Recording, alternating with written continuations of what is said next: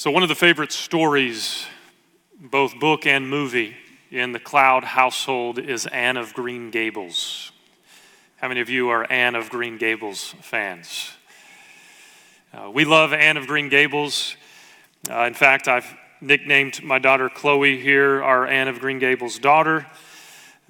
They share very many similar personality traits. But if you're not aware of Anne of Green Gables, first of all, you have to read it or at least watch the movie. But the story, Anne of Green Gables, is about an orphan girl named Anne who mistakenly gets adopted by two middle-aged siblings, Matthew and Marilla Cuthbert. And I say she is mistakenly adopted because at first Matthew and Marilla want to adopt a boy who will be able to help them on the farm. But the orphanage sends by mistake to them Anne, a girl. And I want to take just a moment to share with you one of my favorite lines from the book. This is in chapter 3. When Anne learns of Matthew and Marilla's intentions at first to send her back to the orphanage in exchange for a boy. So after hearing this devastating news, they sit down for a meal together. And it says, Anne took off her hat meekly. Matthew came back presently, and they sat down to supper. But Anne could not eat.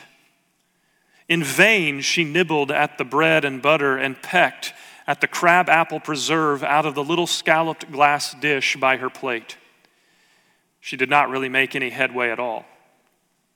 "You're not eating anything," said Marilla sharply, eyeing her as if it were a serious shortcoming. Anne sighed.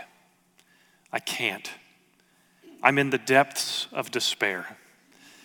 "Can you eat when you are in the depths of despair?"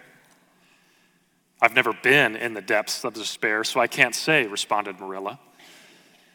"Weren't you? Well, did you ever try to imagine you were in the depths of despair?" Anne, upon hearing this devastating news, is in the depths of despair. And as we conclude this series in the book of Lamentations, the question I have for you this morning is, have you ever been in the depths of despair? Have you ever imagined that you were in the depths of despair? The original audience here in the book of Lamentations, they are in the depths of despair. And like Anne of Green Gables, the original audience of the book of Lamentations, they are in desperate need for just a little bit of hope. As we've been seeing now for 4 chapters, God has judged them because of their sin, a judgment they clearly deserve, but they're in the depths of despair, as either they or their loved ones are either killed or carted off into exile. As they have seen Jerusalem, God's holy city, utterly destroyed. As they have seen the temple, the dwelling place of God, demolished by the Babylonians. The depths of despair is the only way to describe what has happened. And so with that reminder in mind, I want to invite you to open up to Lamentations chapter 5 as we conclude our series here in Lamentations. And as you're turning there, let me remind you that thus far in Lamentations, chapters 1, 2, 3, and 4 have been written in a very poetic style, called an acrostic poem or an alphabet poem, where every verse of each of those letters begins with the next letter in the Hebrew alphabet. Written very poetically, written very beautifully. But now, as we come to chapter 5, everything changes. If you were one of the original readers of the book of Lamentations, the thing you would immediately notice when we come to chapter 5 is all of that beautiful poetic structure is thrown out of the window. Here in Lamentations chapter 5, there is no beauty, it's just chaos. The depths of despair. And this is very intentional by Jeremiah, the author, because chapter 5's disorderly structure mirrors the chaos of their reality. No beauty, just chaos, the depths of despair. Here, as we see Lamentations chapter 5, you can follow along on your outline the three major ideas we're going to see. First of all, number one on your outline, we're going to see the plea. This begging of the people of God in Judah, the Jerusalemites, beg God to do something about the depths of their despair. Then, number two on your outline, verses 2 through 18, we're going to be reminded of the problems, the conditions that led to the depths of their despair. And then, as we wrap up this entire series in Lamentations, we come to point 3 on your outline, the paradox. An awkward ending to the book of Lamentations. But let's look first at number 1 on your outline, just chapter 5, verse 1, as we see the plea. Throwing out the poetic structure, verse 1, we come to the plea here in Lamentations 5, verse 1. Remember, O Lord, what has befallen us. Look and see our reproach. This is the plea, the begging of the people of Judah to God to do something about the depths of their despair. Here in verse 1, we see three main verbs, three imperatives that are used as a way of pleading with the Lord. The three big words I want you to see here are remember, look, and see. The cry of the heart of the people of Judah, of the people of Jerusalem, as they've gone through everything they've gone through, the destruction of the city of Jerusalem by the Babylonians, their plea of God is to remember, to look, and to see. In other words, God, do you see what has happened? God, do you see the depths of our despair? And implied in that is the question, God, are you going to do something about it? God, are you going to intervene on our behalf? God, are you going to reverse what has happened to your people, your chosen people? The idea here is, God, I want you to see what has happened and to do something about it, to take action, to show your favor to your people once again. This is the plea of verse 1. And I want to pause here and ask you once again, have you ever asked a question like this? Have you ever been in the depths of despair? Have you ever asked God these questions? God, do you see what's happening to me? God, do you see the depths of my despair? And God, are you planning to do anything about it? Remember, O Lord. Look and see. But before we come to the answers of that question, let's first take a look at number 2 on your outline and remind ourselves of the problems that led to the depths of their despair. Here we're going to take a look at Lamentations chapter 5, verses 2 through 18. And as we go through these verses, I want you to take note of the repetition of the words we, us, and our. We, us, and our, implying this is a national focus, a national collective experience of those who have witnessed the destruction of Jerusalem. Notice, for example, Lamentations 5, verse 2, our inheritance has been turned over to strangers, our houses to aliens. When Babylon came in and destroyed the people of Judah, the city of Jerusalem, we see here that the inheritance of the people of Judah, their land, their inheritance was given over to Babylon. The houses that they built are now being occupied by foreigners. This is the depths of despair for the Hebrew people.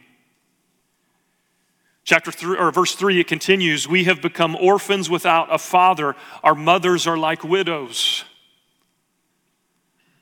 And in this world, and in ours as well, orphans and widows are some of the most vulnerable people in a society. Having no one to stand up for their rights and to ensure that justice is done on their behalf. And likewise, the people of Judah.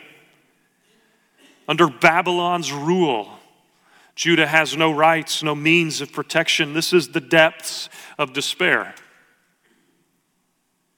Verse 4 says, we have to pay for our drinking water. Our wood comes to us at a price. In a culture in which water and food, these were natural resources, they now have to pay for the water they drink, for the wood they used for cooking. This is the depths of despair. Verse 5 says, our pursuers are at our necks. We are worn out. There is no rest for us. And all around the people of Judah, all around the city of Jerusalem, the Babylonians are dominating them. And there's no rest for the people of Judah from their enemies. The depths of despair. Verse 6, we have submitted to Egypt and Assyria to get enough bread. Now, the Egyptians and the Assyrians were historically the enemies of the people of God, but here we've seen that they've had to submit to them, a phrase that implies entering into a treaty and an agreement, an alliance with their sworn enemies just to have enough bread to eat. The depths of despair. Verse 7, our fathers sinned and are no more. They're dead. It is we who have borne their iniquities. Here we see the painful fulfillment of what God says over and over in the Old Testament, that the sins of fathers are passed down to the third and fourth generation. We see that this current generation is feeling the consequences that their forefathers were guilty of. The depths of despair. Verse 8, slaves rule over us. There is no one to deliver us from their hand. See, when Babylon would come into a region and conquer that region, one of the things that they would often do is they would bring in people they had conquered and establish them as cruel taskmasters over their newly conquered land. And so here Jeremiah says slaves, these other conquered peoples have come in and they now rule over us, and there's no one, sadly, to deliver us from their hand. The depths of despair. Verses 9 and 10, we get our bread at the risk of our lives because of the sword in the wilderness. Our skin has become as hot as an oven because of the burning heat of famine. If you've been with us in previous weeks, as we've gone through the book of Lamentations, we have seen painful reminders of just how desperate their situation was and just how low they went to survive and to find food to eat. Here we see that the people there within the walled cities of Jerusalem had to go out into the wilderness at the risk of their lives to try to find something to eat. Their skin, it says, because of the heat of the desert, has become as hot as an oven. The depths of despair. Painfully, we see verses 11 through 14. They ravished the women in Zion, the virgins in the cities of Judah. Princes were hung by their hands. Elders were not respected. Young men worked at the grinding mill, and youths stumbled under loads of wood. Elders are gone from the gate, young men from their music. Again, very vividly describing the conditions that took place when Babylon came in and conquered a city. Women were raped, men were murdered. The strong younger men were forced into slavery. The elders were not respected. They were kicked out of the gate, which is where they typically would rule. Notice verse 14, joyful music is deafened by the sounds of exile. Music is no more, only the sound of screaming. The depths of despair. Finally, notice verses 15 through 18. The joy of our hearts has ceased. Our dancing has been turned into mourning. The crown has fallen from our head. Notice, woe to us, for we have sinned. Because of this, our heart is faint. Because of these things, our eyes are dim. Because of Mount Zion, which lies desolate, foxes prowl in it. A couple things I want you to see here. First of all, joy has turned into mourning. The temple, Jerusalem's crown of glory, is gone. People are fainting from hunger. Eyes are dim. Jerusalem is desolate. Foxes are enemies. The Babylonians are prowling within the city gates. Why? Because we have sinned. Woe to us, verse 16, for we have sinned. The depths of despair. Again, I want you to keep in mind why all of this is taking place. This is depressing stuff. But all of this is taking place because of the sins of the people of Judah. It's really a fulfillment of that covenant I've mentioned every single week, Deuteronomy 28 through 30, where God says, listen, if you obey me, I will bless you, but if you disobey me, I will discipline you. And here we see the fulfillment of that covenant. Sin has consequences. But what I also want you to see here is that although this discipline is deserved, it doesn't minimize the pain. It doesn't minimize the pain. Can you imagine the depths of despair for the people of Judah who underwent this type of suffering? Perhaps you can. But you know what's interesting is that throughout Scripture, when we see this type of suffering, when we see this kind of hardship, when people are brought to the lowest of lows, to the depths of despair, it's there in the depths of despair that God brings hope, that God brings resolution. It's from the depths of despair when all we have left is hope. And that then brings us to number 3 on your outline, the paradox, the awkward ending to the book of Lamentations.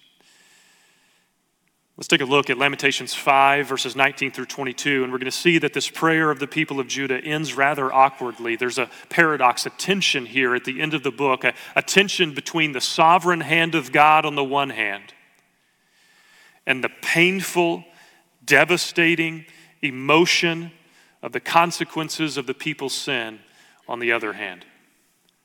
Let's take a look first at the first part of that tension, the sovereign hand of God in verse 19. Lamentations 5, verse 19. You, O Lord, rule forever. Your throne is from generation to generation.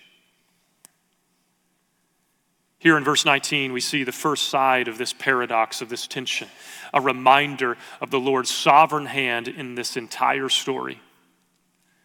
I want you to keep in mind that all of this is happening, the Babylonian conquest and destruction of Judah and the city of Jerusalem, all of this is happening not because Babylon is so great, but because God is sovereign. You, O Lord, rule forever. All of this is happening because the sovereign God of the universe is bringing about the discipline over disobedient Judah. You, O Lord, rule forever and ever. Your throne is from generation to generation. Generations come and go, empires rise and fall, but God still sits on his throne through it all. That's the first side of this paradox, this tension. The second side of this tension, this paradox, we see in verse 20. Here we see the emotion of it all. Why do you forget us forever? Why do you forsake us so long? Yes, there in verse 19, the people are reminded of God's sovereign hand over all things, but here in verse 20, we see the painful emotion of it all. It seems to them as though God has forgotten them. It seems as though God has forsaken them. By the way, take note of that word forget there. The word forget is the exact opposite of the word remember that we saw in verse 1. Remember, O Lord, because it sure seems like you have forgotten us here. Remember, O Lord, because it feels like you have forgotten us, and even worse, it feels like you have forsaken us. And this is the paradox we see here at the end of Lamentations. What we know to be true about God intellectually often doesn't line up with how we feel emotionally. Lamentations is an invitation for us to enter into that painful reality of life when we struggle to connect the theology we know to the emotion we feel. And so in this tension, in this paradox, what does Judah, the people of Jerusalem, what do they ask God to do to resolve this tension? Well, notice verse 21.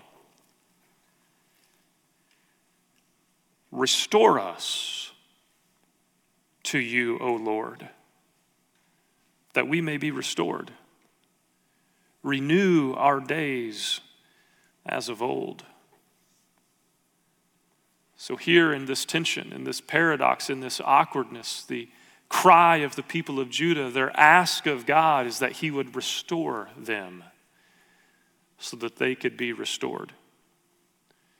Literally, it says, return us to you, O Lord, that we may be returned. The Hebrew word here is shuv. It's a favorite word of Jeremiah, the author of the book. He uses it 115 times in Lamentations and the book of Jeremiah. It's translated here as restore. It's translated also as return, also as repent. And if you've been with us through this series, you know that repentance is really the main theme that I've been drawing out of the book of Lamentations. We've seen this theme of repentance from start to finish, and here the ask, the request of the people of Judah to God is, God, change our thinking, change our behavior, change our desires to align with your desires. God, help us to repent, return us to you so that we may be restored. That's repentance. And this is the ask of verse 21.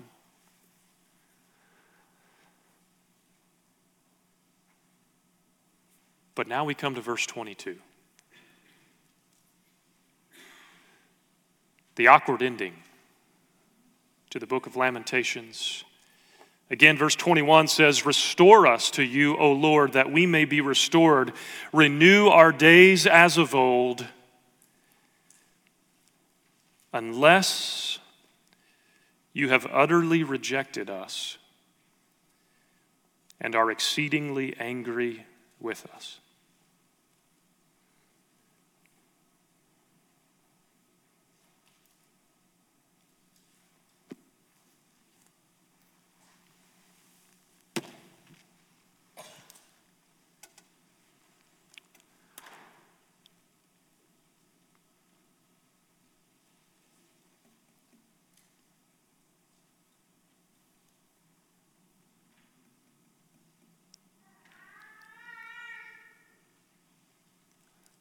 This is a horrible ending to the book. It's a little awkward. It's maybe as awkward as that silence in the room is for a minute. Restore us, O Lord, unless you have utterly rejected us and are exceedingly angry with us. The depths of despair. Why does Jeremiah end his book this way? Hasn't Jeremiah read the book of Jeremiah? Like, there's hope in the book of Jeremiah. Why would he end this book this way? This is the depths of despair. It doesn't get more awkward than this. Why would Jeremiah choose to end his book this way? Because life isn't always cupcakes and rainbows. Life doesn't always end on a happy note. I like what one commentator says. For God to speak in this book a happy ending of comfort or promise would cheapen the suffering, foreshorten exploration of tragedy, and deny the depth of human experience of pain. This book plunges into pain beyond words and finds words to explore realities humans prefer to deny. But in the midst of pain, anger, and weeping, Lamentations forms a shelter. Its poems build a sacred space where suffering is seen, acknowledged, and borne witness to. And that may be comfort enough. See, Lamentations ends in this incredibly awkward way as a reminder that our life is not a Hallmark movie. It doesn't always have a happy ending. The ending of Lamentations is awkward and painful. And we have to resist the urge to read verse 22 and then immediately jump to the resolution. Because that's not how the book ends. The book ends painfully. You know what's amazing is actually every year, the Jewish people and Jewish culture, they read the book of Lamentations on the day when they remember the destruction of the temple by both Babylon and by the Romans. But what's fascinating is they don't stop in verse 22. They reread verse 21 and make that the ending. And I understand that temptation because we want it to end on a happy note, but it doesn't. The book of Lamentations ends with this awkwardness, and it's left to just linger out there unresolved. And that's the end of the book. That's the end of the book, but it's not the end of the ultimate story. Lamentations leaves us with this awkward tension that's ultimately only resolved at the cross of Jesus. When we come to understand the magnitude of the redemption that he has given to us freely by his grace, when we come to understand that this tension of Lamentations is only resolved in Jesus' promise to one day come and make all things new, to come and to wipe every tear from our eye. But until that day comes, we have this awkward, unresolved anguish. For us, on this side of Jesus' cross, the beauty of the gospel is the only thing that resolves this paradox, this tension between God's love on the one hand and his wrath on the other hand. And that then brings me to the question of why in the world would we take 5 weeks to move through such a depressing book? Because this depressing book leads us ultimately to Holy Week, which we'll be celebrating soon. This book forces us to see the ugly reality of our sin and its consequences that's ultimately only resolved by Jesus laying down his life for us. And I want to ask you this morning, both here and those of you online, if you've never considered this resolution to our problem of sin, God's only solution to our problem of sin. If you've never put your trust, your faith in Jesus for the forgiveness of your sins, for your redemption, I'd invite you right where you are, right where you're watching, to put your faith, your trust, your hope in Him and in Him alone. So as we conclude this series in the book of Lamentations, I do have a final application thought for you as we leave behind this book. But as we are reminded of this painful ending, these last two verses of Lamentations leave things somewhat unknown. How is this story, this book, going to end? Will the people of Jerusalem return to the Lord, or won't they? I have a similar question for you and for me. And that is, as we've been going through this series of Lamentations focusing in on repentance, are you going to leave behind this idea of repentance once we close the pages of this book? Or will you live a lifestyle of repentance? Repentance is meant to be a regular part of our walk as a Christian, as a follower of Jesus. When we acknowledge our sins, we confess our sin, we turn to Him over and over, day by day by day.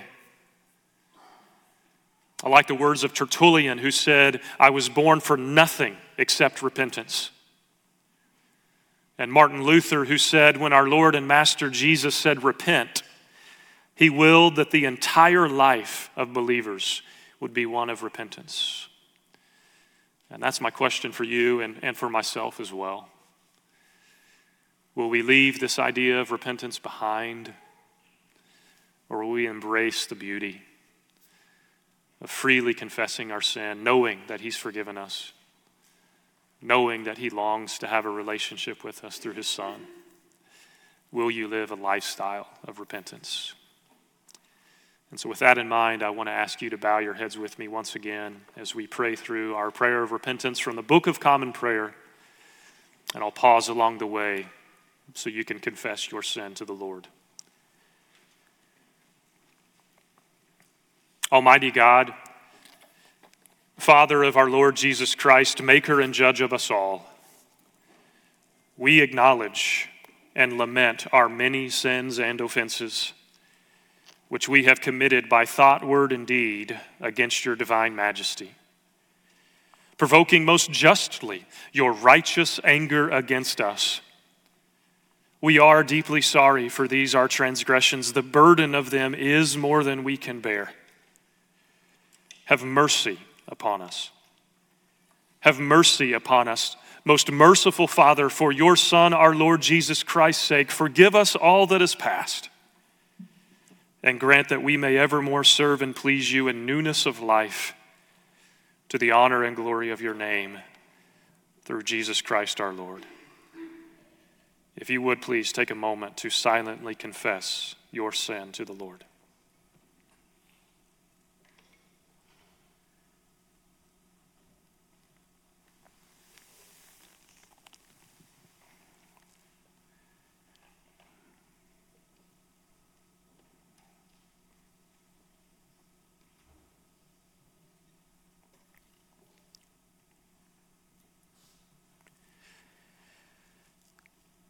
And Father, as we are confronted with the reality of our sin, we acknowledge, as your scripture says, that all of us like sheep have gone astray.